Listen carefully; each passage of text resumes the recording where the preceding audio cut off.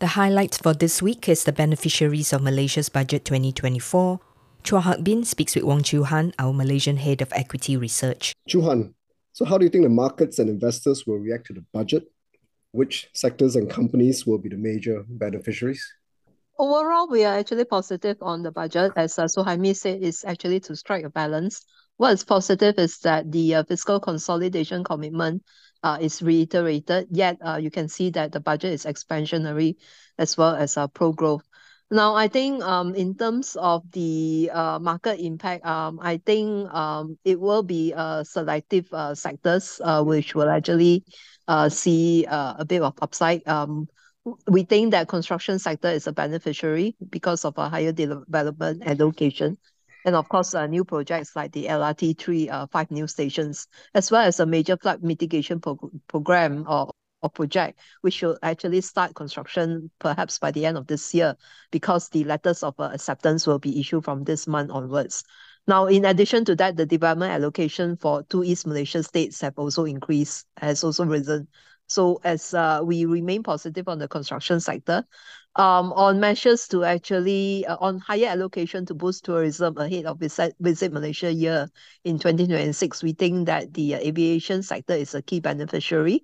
And for the consumer sector, the removal of poultry subsidies would actually be positive for players like QL as well as Leong Hub, as it will enable efficient cost pass-through mechanisms. The restriction on entry points for specific ports to control or for liquor enforcement will be positive for Carlsberg as well as Heineken. Now, on the technology side, the software, we think that higher allocation for infra development for street lightings and traffic lights will be positive for IT Max, as well as the the sizable allocation for training and upskilling programs could actually benefit Ramsol.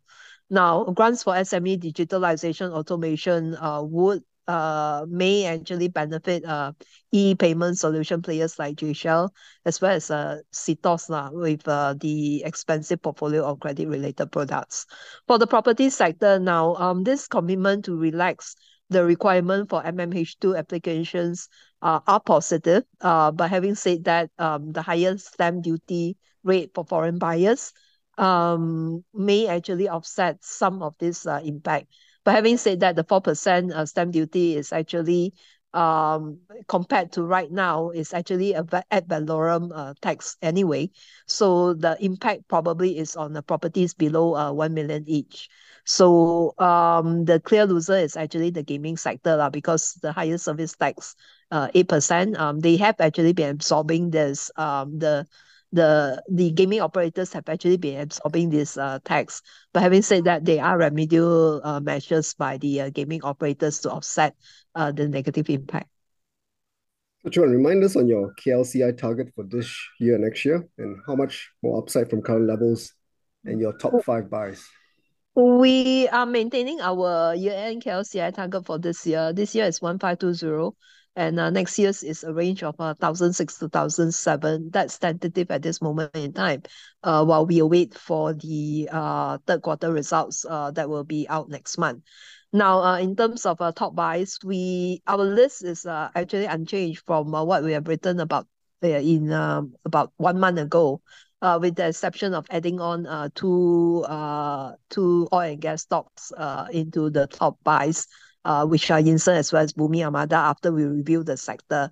So in terms of the 5 top buy picks, at this moment in time, our preference, our picks are actually CIMB, Yinsen, IGM, as well as CITOS and IT Max.